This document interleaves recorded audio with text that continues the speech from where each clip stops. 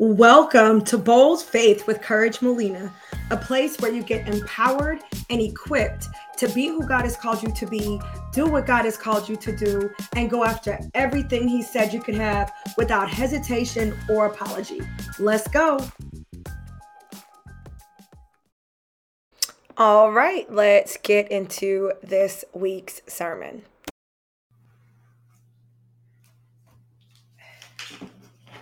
Good morning. Good morning and welcome to Bold Faith Community Church. I am your pastor, Courage Molina. I'm so excited that you are here joining us for this virtual church service. Bold Faith Community Church, we are a virtual church, and our mission really is to introduce people to Christ and equip them in the Word of God.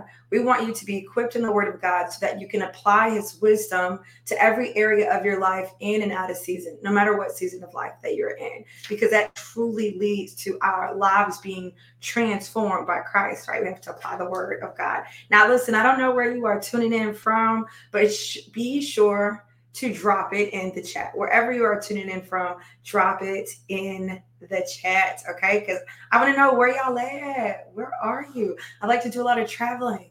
Maybe I'm going to come and visit. Maybe not. I might. You don't know. Listen, our podcast, I'm so glad I said that. Let me give a shout out. I forgot I need to do a shout out. Shout out to Australia. What's up, Australia? We see y'all, or at the very least, y'all see us. It is such a blessing, specifically through the podcast. Australia is our number one streaming country. 59% of our listeners that are listening through Spotify come from Australia. Can you believe that? And I've never been to Australia. So what's up, Australia? How y'all doing? Thank you so much for the love, for being a part of what God is doing in and through Bold Faith Community Church. We would love for everyone to get connected. I'm not just talking to the people in Australia, talking to everybody. We would love for y'all to get connected. You can subscribe to our YouTube channel. Be sure to hit that subscribe button. When you guys share this video, it helps other people find us so that they can subscribe. I also want to talk about the importance of being a part of our community. If you have not been added to the church's email list, then you are missing out. Australia, y'all need to get on this email list. Go to boldfaithchurch.org, boldfaithchurch.org, and click on the little button that says join so that you can get involved here, because we have prayer meetings. We have a prayer meeting before church at 7:30. We were just a part of an amazing experience with another ministry. She Pursues Purpose in her prayer line, and we were a part of that. So we had a great, amazing night of prayer on Thursday night. If you missed it, I'm trying to tell you something. Guess what? You missed it. You missed something. You didn't just miss a look like you. If you missed it, you missed it. Y'all be praying that, the Lord would lead her to do another one. We're having a meetup here locally in Charlotte, North Carolina today today's December 2nd. On December 2nd, we're going to be meeting at the Collective Cafe over in Matthews. If you're on the email list, then you are informed about all of these things. We had a meetup in Kannapolis. If you're on the email list, then you know about these things. We had one in Atlanta. So you want to get connected. You don't want to miss things. So go to boldfaithchurch.org. Again, thank you to all of you who are tuning in here, joining us. We don't take it lightly that God is using this church to take His word across oceans into countries and places we've never been. Some of the people who are viewing our videos are in places I never even heard of, but the Lord is taking this out to the ends of the earth. And so we are so grateful to be used by God in that way. Yes, I know, it's so exciting. I'm like, wait, what? Let us find out. Bold Faith Community Church gonna set up a church in Australia.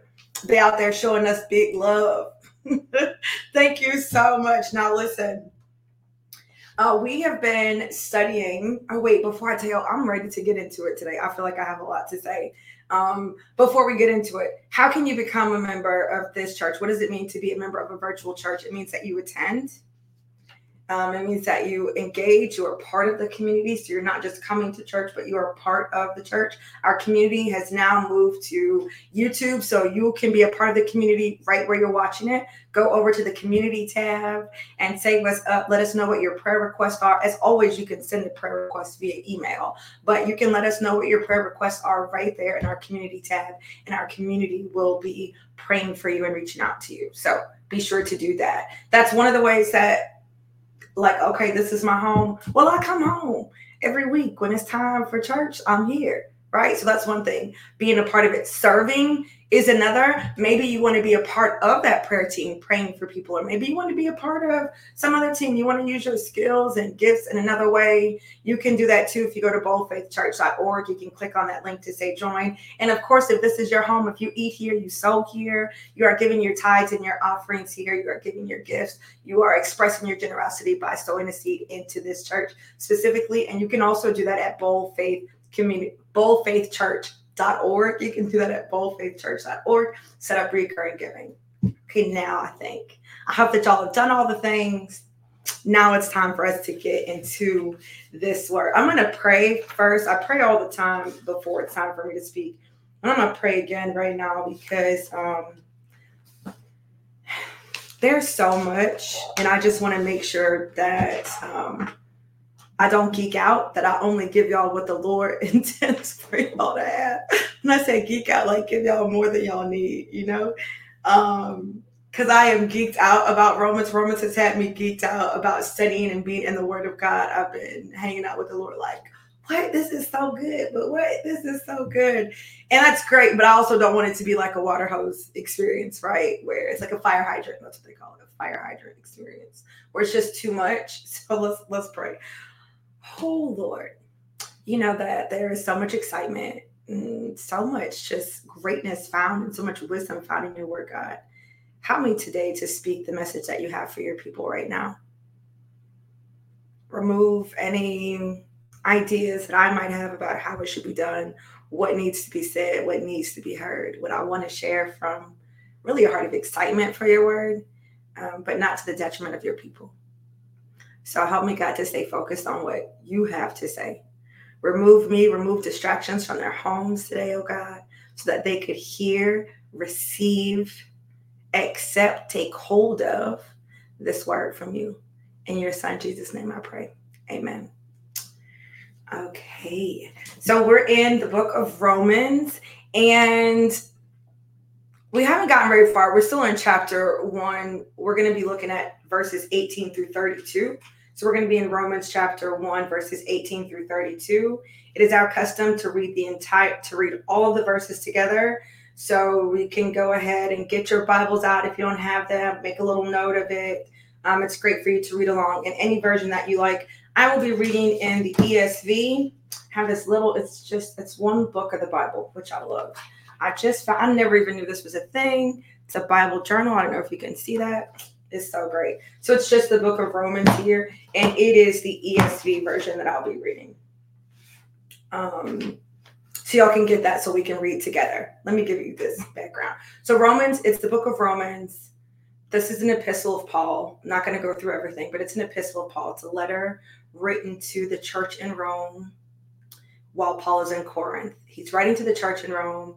The Roman church is comprised of Jewish converts to Christianity and non-Jewish Christians. So Jewish Christians and Gentile Christians. That's who he's writing to. He's writing to encourage them, to give them some sound doctrine. The book of Romans is really seen as like the constitution of the faith. He is putting the gospel kind of on trial here and bringing out all of the things, right, is what we'll see throughout Romans. And so in chapter 1, he starts out with his intro. He introduces himself, makes it clear why he is writing to them and why he hasn't come to see them.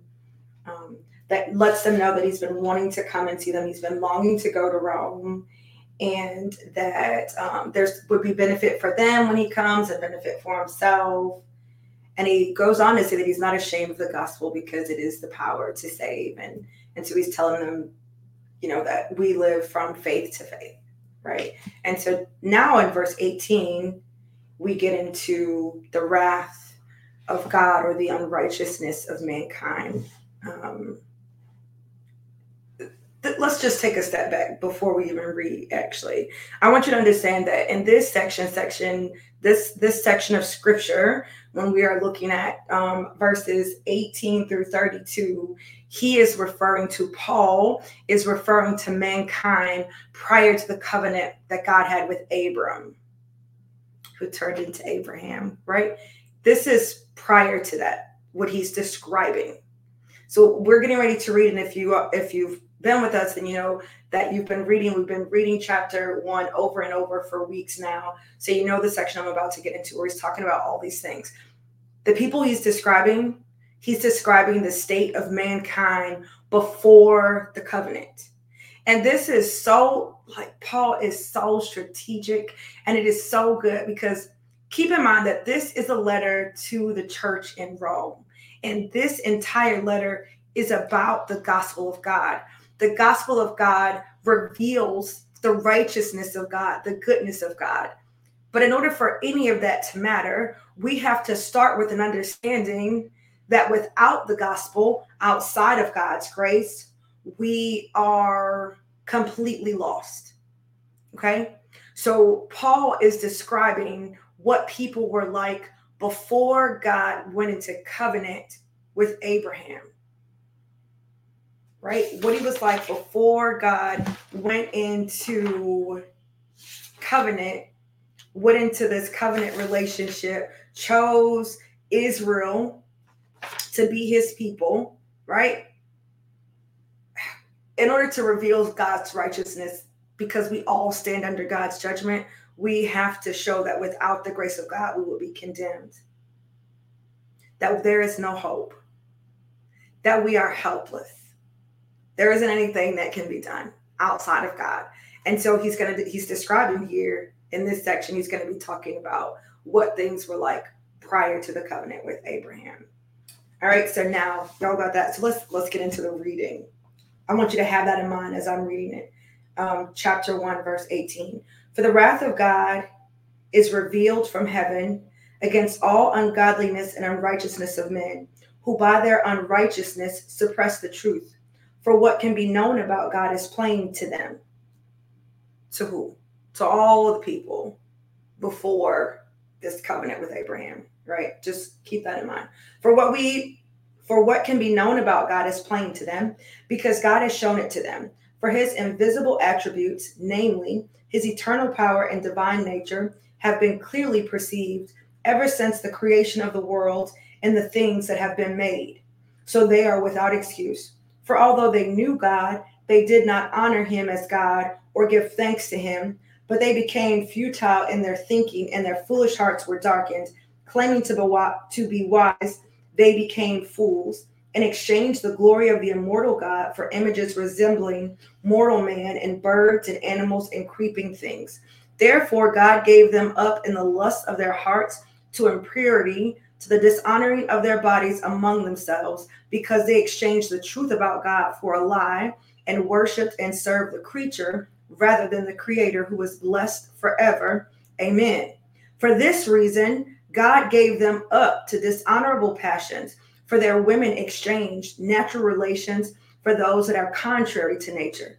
And the men likewise gave up natural relations with women and were consumed with passion for one another, men committing shameless acts with men and receiving in themselves the due penalty for their error.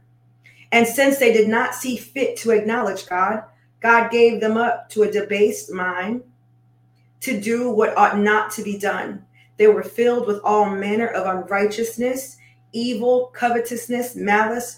They are full of envy, murder, strife, deceit, maliciousness. They are gossips, slanderers, haters of God, insolent, haughty, boastful, inventors of evil, disobedient to parents, foolish, faithless, heartless, ruthless.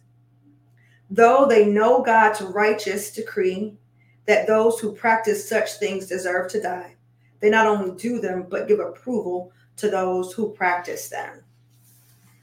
Amen.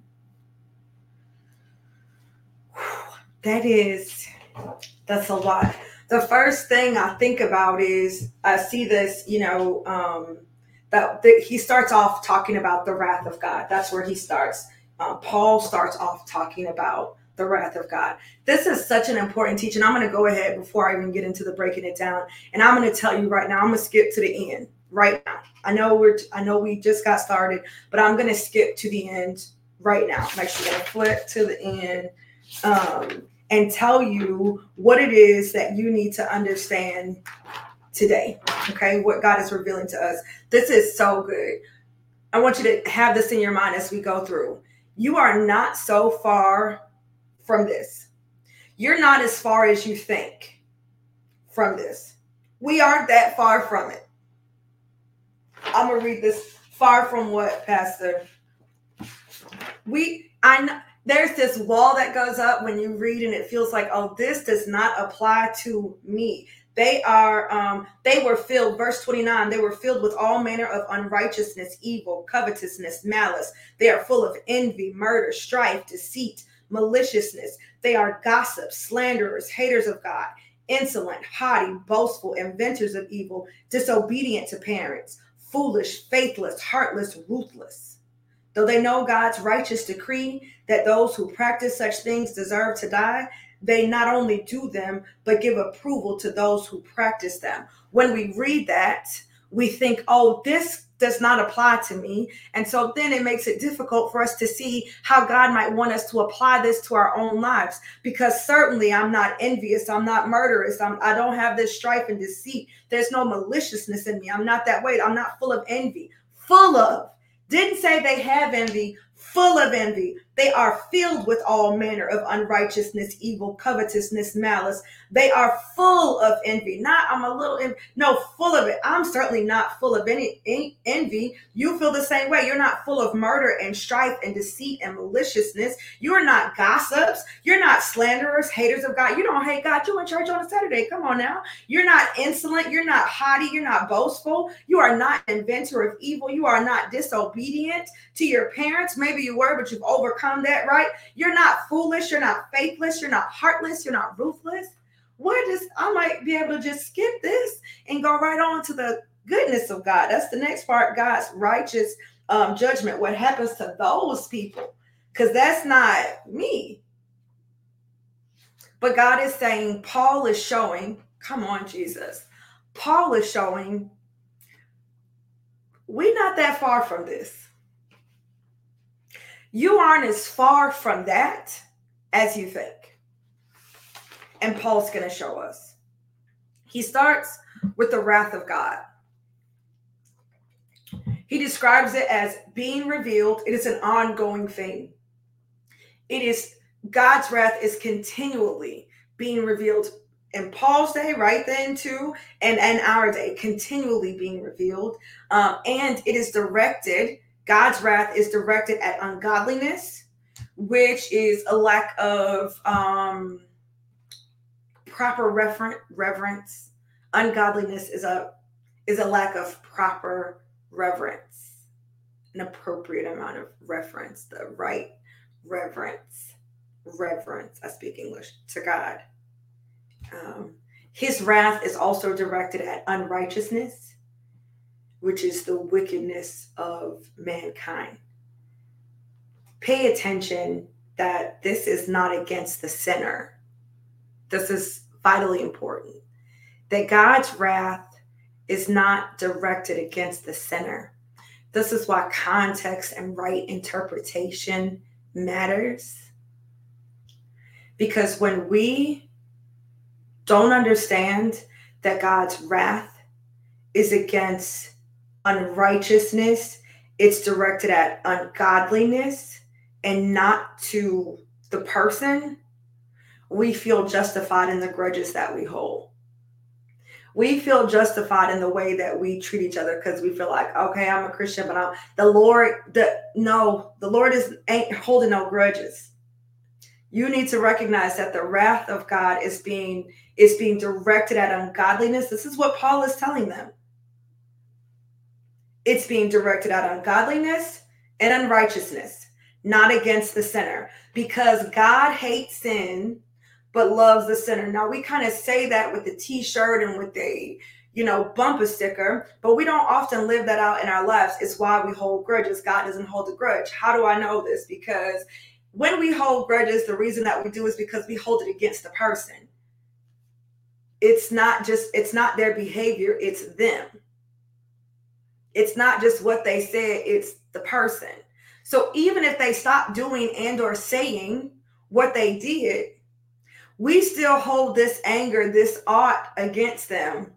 That's why we call it holding a grudge. It's not called holding a grudge if somebody is still doing it to you. It's called holding a grudge because it happened 15 years ago and you won't let it go. It's called holding a grudge because they apologized about it 15, 20 times, but you're still holding on to it. That's why it's called a grudge.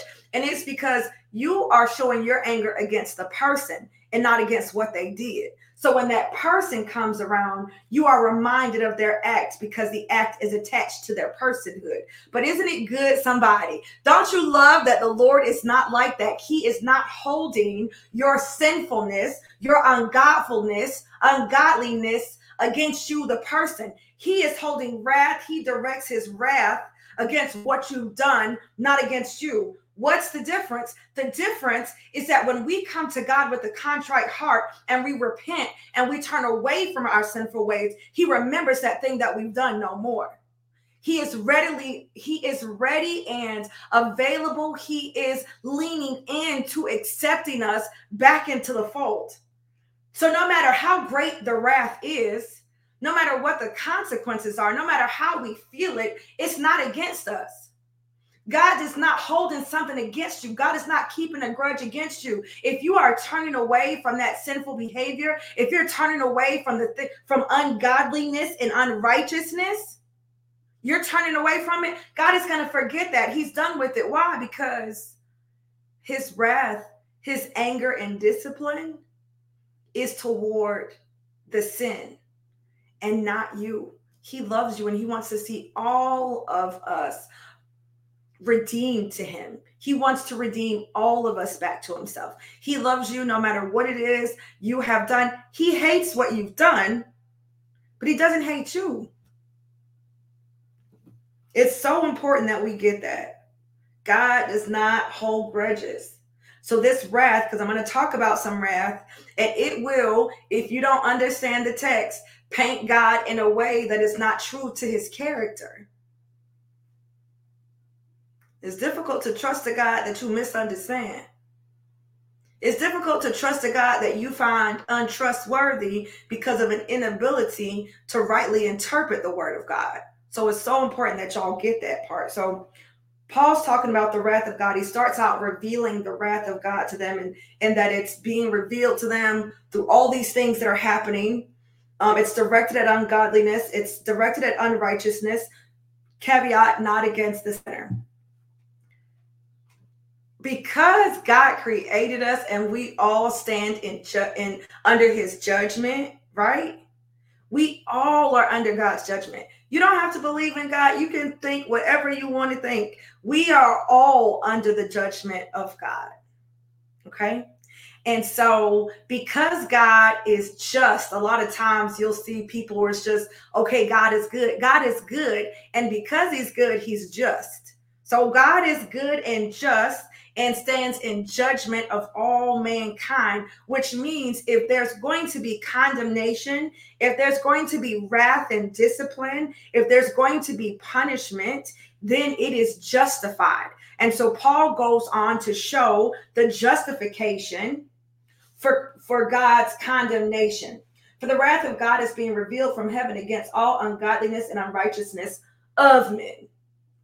It's being against the unrighteousness of men, not to the man, but of the man, who by their unrighteousness, here we go, there's that comma, who by their unrighteousness, their wickedness, what do? The first justification that Paul shows for God's condemnation is suppressing God's truth. And I know we like to say my truth, your truth, but this is only true when it refers to God, God's truth. That's really the only time that you can say this is a truth that is possessed by somebody, right? It's not my truth, your truth. It's the truth when talking about us. But when talking about God, it truly is God's truth because God is the truth, right? Suppressing the suppressing, this is the suppressing of God's truth. When you think about that word suppressing, think of like suppressing evidence. Let's go back to this legal analogy, which we probably will use throughout the book of Romans. We'll probably have a lot of illustrations that are based on legal situations, based on the law, right? So think of it from a legal way. Suppressing. When you suppress the truth, you're suppressing evidence. What does that mean? It means that you know it. So before we get into a place where like, oh my gosh, but what about it? They didn't know it. No, I can't suppress what I don't know. I can't suppress what I don't have in my mind, right? Suppressing means there is something that is known, that is the truth. There's evidence. I know the DNA. I got a camera. I got security footage. I got a witness. I have a confession. I got the smoking gun, something. So to suppress the truth is to hide it, to hold it back, to hold it down. That is the first justification that Paul gives for God's condemnation towards this unrighteousness. They knew the truth and they lacked reverence for God. So then, I guess what is the truth? The truth is that God is the sovereign God, that he is the only deity, that there are no other gods but God. They knew that before God's covenant with Abraham. And they suppressed that truth. They held that truth back. They kept that truth. They didn't give God the honor that was due to the creator of all things. And when that happens, it leads to, when you don't have reverence for God, it leads to the mistreatment of God's people. Because if I don't have any respect and reverence for the creator, then certainly I'm not going to have any respect for what he created. These people were created in the image of God. That don't matter to me because I don't have no respect for God himself. They knew it, but they refused to acknowledge it. Then that begs the question. Paul is so good the way he moves through his explanation, his reasoning, the way he unveils this thing, because the very next natural question that somebody might ask is, well, how did they know? Because if you're saying they absolutely knew and that's why they're in trouble, well, how do they know? Paul goes on to explain, verse 19, for what can be known about God is plain to them. He's not saying somebody told them. He's not saying there was a revival. He's not saying any of that. He said because for what can be known about God is plain to them. Because God has shown it to them. It's plain. How could they suppress the truth about God, that they should reverence him, and this led to all kinds of things, but how did they know about God? Well, because it was plain to them. Because God showed it to them. Which brings us to the next reason for their condemnation. It's ignoring God's revelation about the knowledge of God. So not only are you suppressing the truth, you're suppressing the truth requires that you ignore what has been revealed. And what has been revealed about God is available to everybody, Paul is saying. Paul is saying the word plain. It is easy to see. It is easy to perceive. And he's talking about a natural revelation. He's not talking about Christ, because I know that's where somebody's going. He's not talking about Christ. He's not talking about revealing the glory of God, righteousness of God through the gospel. He's saying they might not have known all the things, right? Because they had not yet known Christ. Christ had not yet been revealed. This is not relating to the knowledge of Christ, but this is about the knowledge of God. Maybe they didn't know who Christ was, but they knew who God was because he made it plain. There's a natural revelation of God. Look out your window. Look in the mirror.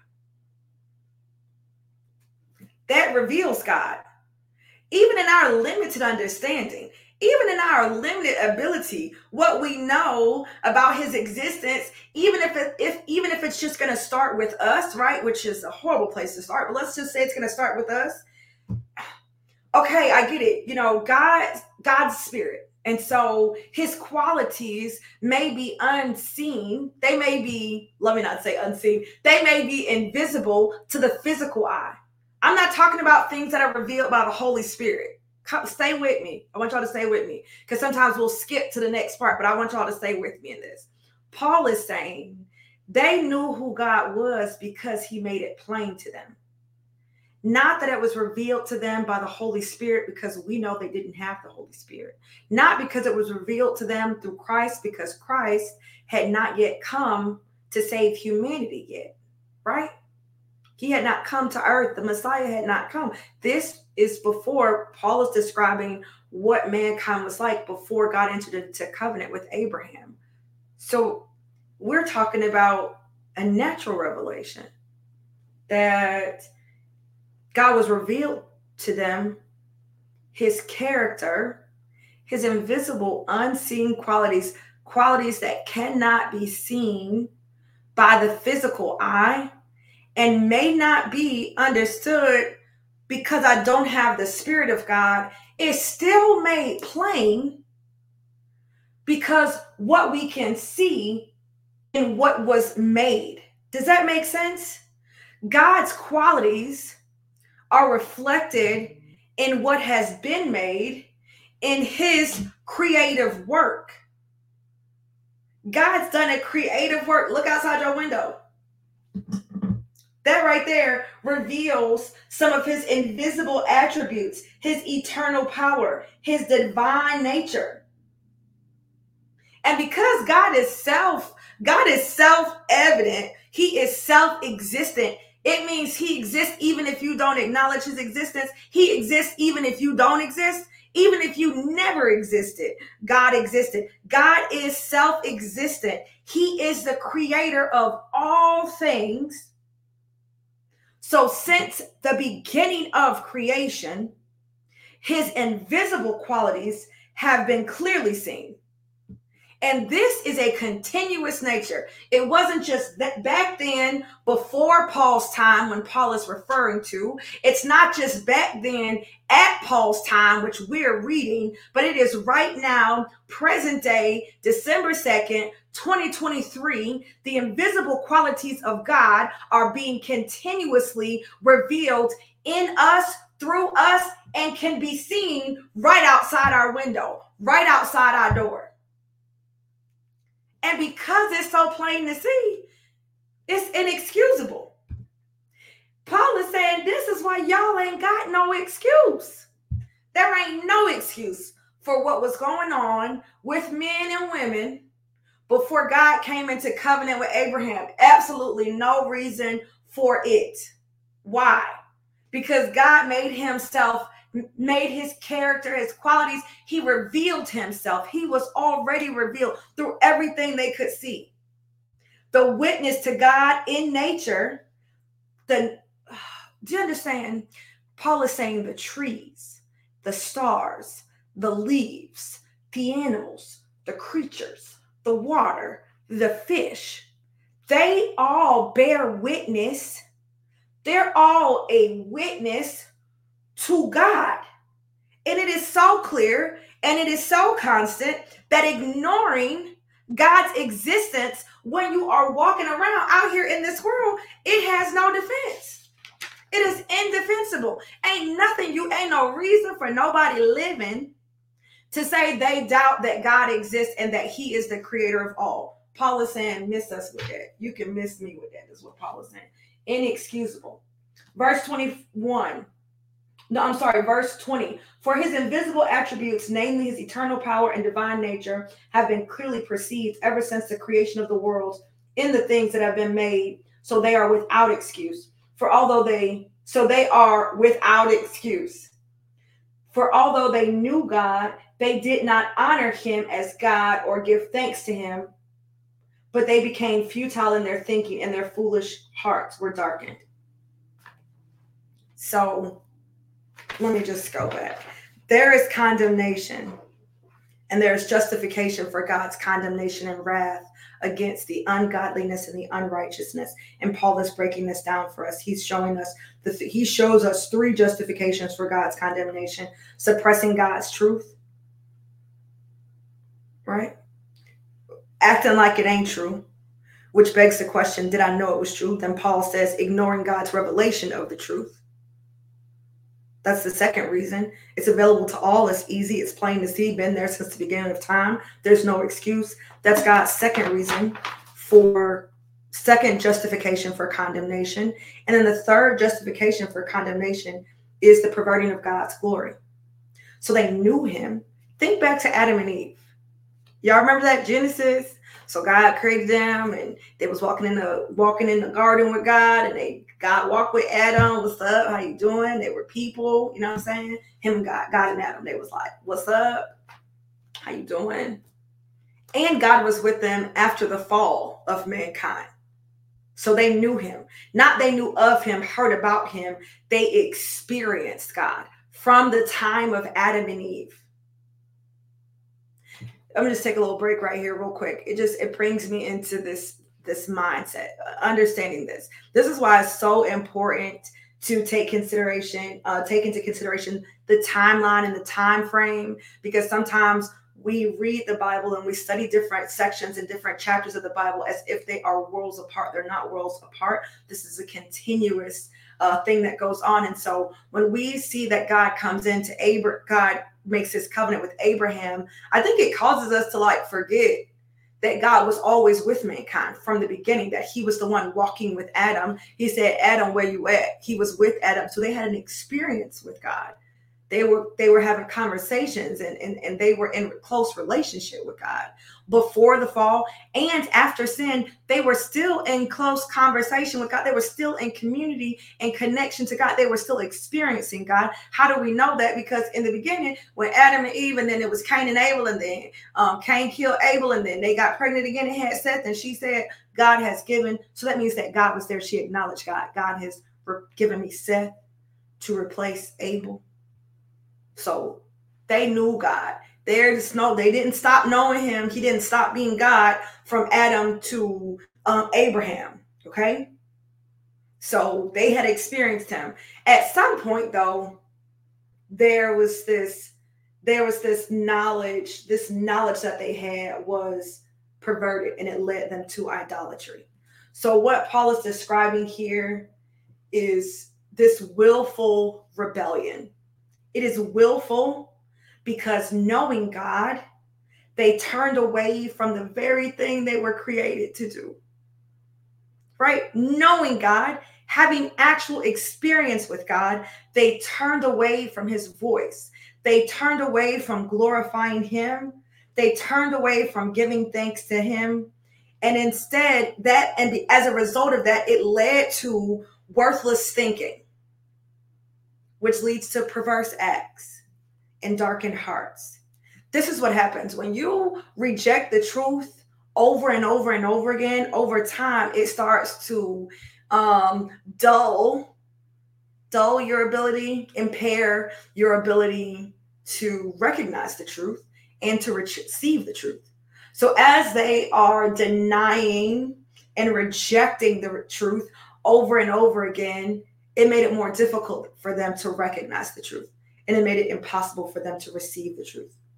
And so as a result, in their wisdom, because they're so smart, they're smarter than God, they started to honor man-made gods created to look like humans, created by humans to look like humans and look like animals, instead of the God who created all of it. One of the arguments, this is so important for you to understand, because God has called us to go out and share the gospel, right? And so it's so important that you understand this. One of the arguments that a lot of people have, one of the arguments that they have about Christianity is that there are so many religions that predate Christ, that people were and had these other belief systems, especially a lot of times in the African American community. They talk about the religion of our ancestors and the religion of our culture and things like that. We kind of go back to that. People want to take you back to that and say, see, this is new. This has just been made up. This Christianity is not that old. This is so great, so vital for you to understand, because Paul's not saying that there weren't other religions before Christ got on the scene, but there was nothing on the scene before God. You can stand right there on that. There was nothing. There is no religion, no belief system, no way of living that predates the creator of all things. And so even outside and before Jesus came on the scene, before Christ and Christianity was made known to mankind, there was a God in heaven who created all things and is deserving of all of our praise and thanks. He deserves to be glorified. So when our ancient ancestors and ancient civilizations began to bow down to animals and to gods that look like animals and look like people and look like the things that God created, that was sin. That is the thing that put them on the outside. There ain't nothing that predates the God who created all things. So we don't need to stand up. This is why it's important to know your word. You don't need to be arguing and going back and forth about the fact that there are religions that predate Christ coming on the scene. Okay, cool. So you telling me it's wise thinking to worship man? It's that walked this earth, that died and ain't never been heard of again. You telling me it's wise thinking to worship lizards and birds and cows and things that were created by God that did not create themselves, that don't even direct themselves, did not give themselves form, could not take on another form? The results... what happens with this willful rebellion, it leads to worthless thinking. That's worthless thinking. When we bowing down to the golden camel, it's worthless thinking. When you become your own God, that is what leads to idolatry. A refusal to acknowledge God leads to worthless thinking. It makes us morally insensitive. That's why it's like, oh, live and let live, or, that's their choice. We're not bothered by sinful things. We're not bothered by sin. When we refuse to acknowledge God, it makes it easy for us to accept things that are morally corrupt and morally wrong. And yes, there's a right and wrong. And it's not relative to what you think and how you feel. What's right and wrong is set in stone by God. But when you refuse to acknowledge God, it leads you to worthlessly thinking that you know better than him. It causes us to be morally insensitive and ultimately leads to religious stupidity. Worshiping idols, idolatry. And so Paul is saying, so they were deserving of condemnation. Case closed. God is justified in how he decided to deal with those he created. That's it. What's the results of condemnation? Wrath of abandonment is what we see that Paul is giving an example of here. When you think about worthless thinking, there are natural consequences to not living out God's truth, right? Like, we're not supposed to have sex before marriage. God doesn't have to do anything to you, but there are natural consequences to having sex before marriage. It leads to brokenness. It leads to emotional hurt. You could be pregnant. There's disease.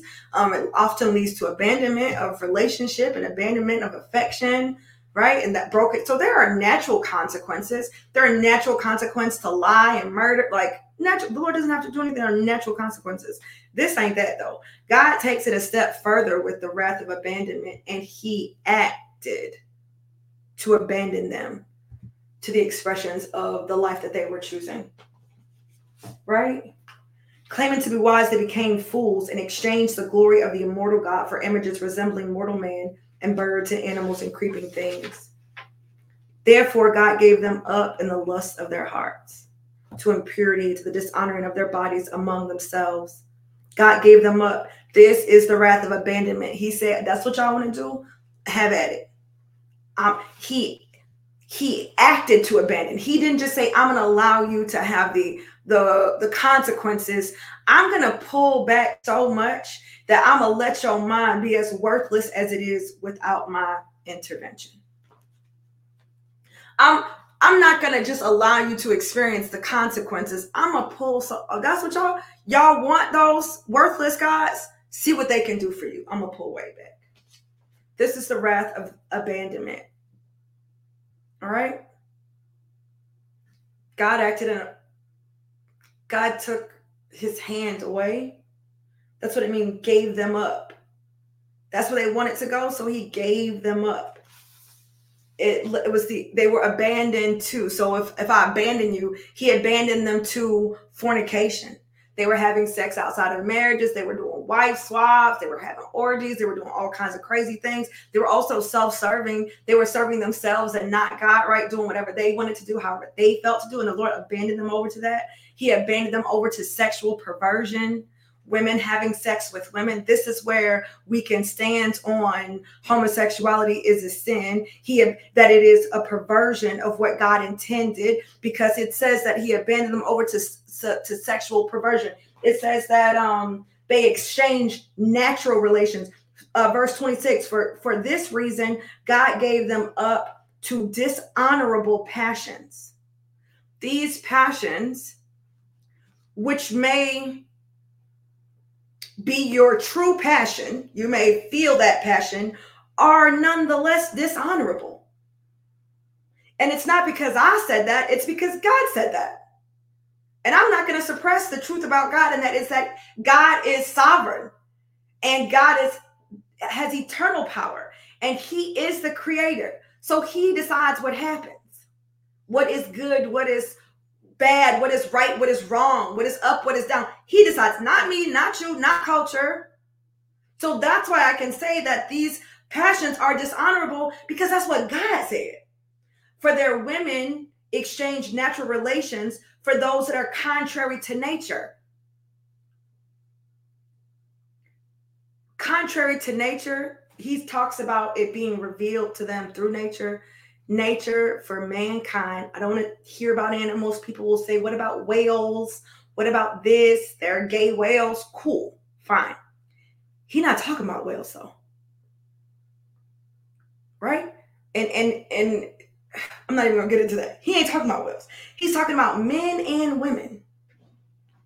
And he's saying this is contrary to nature, because life would cease to exist if women only had sex with women and men only had sex with men. Life would cease to exist. Nature, it goes against the laws of nature, and God created nature, and therefore they are his laws. And the men likewise gave up natural relations with women and were consumed with passion for one another.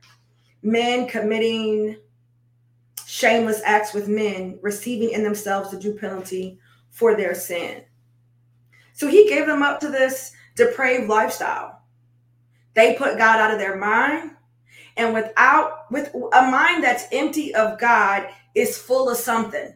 And that's what Paul goes on to show us in verses 29, right? Of a mind that is empty of God. I done pushed God out of my mind. I've suppressed the truth. God is like, whatever, I'm going to let you have what you want. A mind that is empty of God fills with something. It is filled with active sin. It is filled with all manner. God gave them up to a debased mind, a mind that was worthless, a mind that was so impure, a mind that did not have God inside of it. A mind that did not acknowledge God at all. God gave them over to a mind that did not acknowledge him. Let them have it. And a mind that is empty of knowledge of God, acknowledging God. Paul says, verse 29, they were filled with all manner of unrighteousness, evil, filled with covetousness, filled with malice. They themselves, right? It expressed itself in a lifestyle, because once their minds were filled with this, right? Once their minds were filled with this, then their lives were filled with envy, murder, strife, deceit, and maliciousness. And then they became, right, all of these things: gossips, slanders, haters of God, insolent, haughty, boastful, all of these things. This leaving and running away from God, and God allowing us to our own devices as mankind, this is expressed in a lifestyle, ongoing lifestyle, as people continue to do things in open defiance of God. And to add insult to injury, Paul says, knowing these people, right? Because I know someone's like, oh, they don't know. What if they don't know? These people, because of how God revealed himself to them, knowing that these things are deserving of death, they continue to do them and encourage people in the same lifestyle. So Paul is saying this fully warrants God's wrath. It takes me back to where I started. What does this mean for us? Because certainly, Pastor, you're not saying that I am living in willful rebellion and that I've been abandoned to fornication, abandoned to say, I'm not doing none of those things. I'm in church. I'm doing all the right things. What is God revealing to us today? That we aren't that far from it. I know you think you are because you're in church, but we're not that far from it. It's not as far as we think. We're not as far away from that being us as we think, because it does not start with depraved behavior. It didn't start there. It starts with suppressing the truth. That's the danger in compromising the word of God. That's the danger of being soft about what the word of God says. Because the moment that we begin to suppress the truth, the enemy gets his hook in us, and this is where it leads. It doesn't start down here in this dark-hearted road. It doesn't start down here with this worthless thinking. It doesn't start down here with this idolatry. It doesn't start here. It starts by suppressing, minimizing, making light of, making small, shrinking the truth. What God is saying is true. Not just what he said in his word, not just what he said to you that one time, what God is saying right now, today, that he is God, that his ways are higher than our ways, that we should not lead to our own understanding, that we should first seek the kingdom of God. That truth, God is speaking to us right now. And when you suppress the truth, that instead of seeking God first, I need to seek after this bag, I need to go after my gift, and I need to make that my focus. I need to invest in understanding that, instead of suppressing the truth about God, right? Because we do that. We will do that. We're not that far from it. Instead, listen, we are not so far from this depravity that we're reading about, and it feels like, oh my gosh, that could never be me. That could never be me. But when we suppress what God is saying right now as the truth, that's what leads to worthless thinking. That's what leads to ignoring a revelation. That's what we're doing. Oh, that's so good. Okay, God. I gotta close, y'all. I gotta close. Listen, this is what God is saying. When he reveals something is true to you right now, when he reveals the truth that you need to be fasting, that you need some quiet time, that you need to be giving, tithing, that you need to be serving, that you need to be studying your word, that you need to study to show yourself approved, that you need to rightly interpret. When God gives you those revelations through sermons, through your time in the word, through a song, he speaks to you, there's a confirmation. When God reveals that truth to you and you ignore it, when he reveals the truth of who you are and you ignore it and you continue to act like you've not been called, and like you don't have anointing, and like you don't have a community that you've been called to serve, that right there is ignoring God's revelation. He's revealing things to you even now.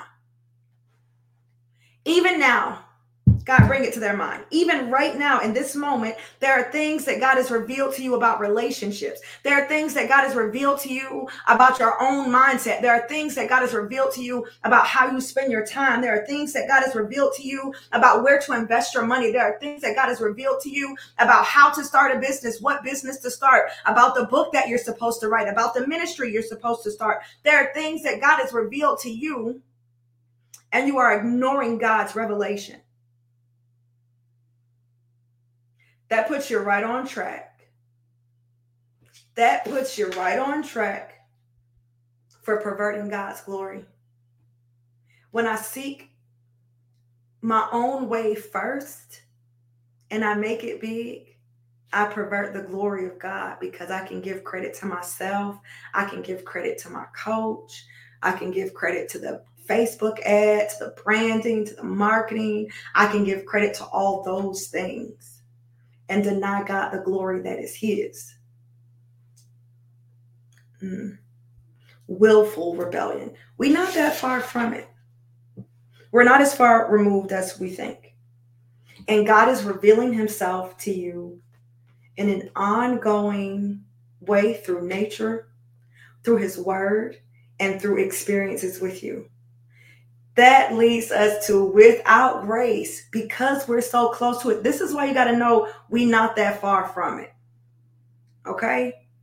We are kept from it by God's grace.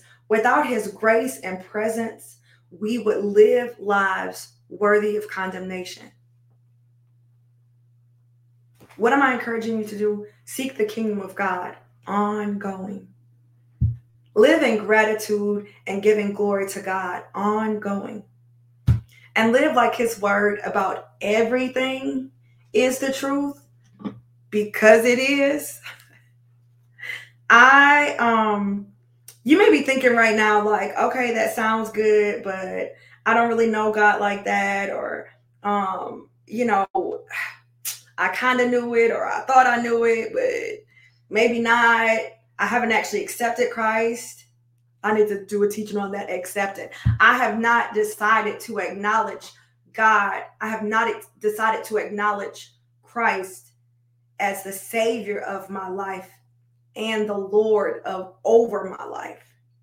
If you are ready to receive Christ as your Savior, because you recognize that you are a sinner who needs saving, and you are ready to receive him as the Lord, the boss, the master, the one in charge of your life, repeat after me. Father, I confess that I am a sinner in need of a Savior. God, I ask you to come into my life. I believe that you sent your son Jesus to die on the cross, that you raised him to life. And now through that and my faith, I can be raised to life with Jesus. God, I accept you now not only as my Savior, but honor you as the Lord, the Master, the Director of all the rest of my days. Lord, I thank you for sending your son to save me. Lord, I thank you for your forgiveness. And I thank you for keeping me through eternity. In Jesus' name, amen. Amen. Now listen, if you said it, that settles it. Because the Lord, if you said it and you believe it and you're going to live it out, that's it. Belief implies living it out. I know we don't talk about that a lot. Maybe I'll do a teaching on that. But belief implies, back in the biblical days, it's not just that I believed it. So that meant because I believed it, I was going to do what he said. Not just I was saying, oh yeah, I believe that. Oh, okay, so I'm a Christian. I believe it, so I'm going to do it. It's like, it's kind of, they attach together. They go hand in hand. You can't have belief without following. That's the whole thing. It's no belief without following. So it is by belief, but I don't truly believe if I'm not following. That's a whole other thing for a whole other day. But listen, if you have said this prayer, I want to welcome you. I really probably do need to do a teaching on that. Maybe I will. That's why you need to get on the email list. Go to praise@boldfaithchurch.org and let me know that you have accepted Christ and intend to follow him all the days of your life, that you've received him, that you've taken him, you've allowed him to take you, I guess. I don't know, you're going to follow him. Send us an email. We want to get some things in your hands so that you can begin to follow Christ. And we want you to do that in community. If you've decided that Bold Faith Community Church is your home, happy that you are here. Let us know. We love to hear it. If you love what Bold Faith Community Church is doing and you call this place your home, if you want to help us to reach people, not just in Australia, but all over the world, you want to be a part of what God is doing in and through this church, taking the gospel about Jesus, the truth about Jesus all over this world, then you can give your tithes and offering at boldfaithchurch.org. If you like this video, then friend, like this video, okay? If you love this sermon, if it spoke to you, then like it. Be sure to share it with somebody that you love. Subscribe to this channel so you don't miss out on all the great things that we have going on here. Get a part of the community. You don't want to miss. We have mornings in the Word. We obviously have special nights of prayer. We have Bible study. We have prayer in the morning. Like, we just got a lot going on and you don't want to miss it. So get connected. Now, you know, we're not done. It is time. I'm glad that you were here for church. I invite you to join us in our small group, our discussion that happens immediately following the sermon. You can click the link that's been pinned in the comments. I meant to say that earlier. Or you can go and click go on the website, Bold Faith. Let me put that back up. Go to the website, boldfaithchurch.org, click join, and it will redirect you to the Zoom where you can join us for small group discussion. All right. I love y'all. Hope to see y'all at small group because I'm going to be there. Okay. Thank you for joining us. Y'all have a blessed rest of your day.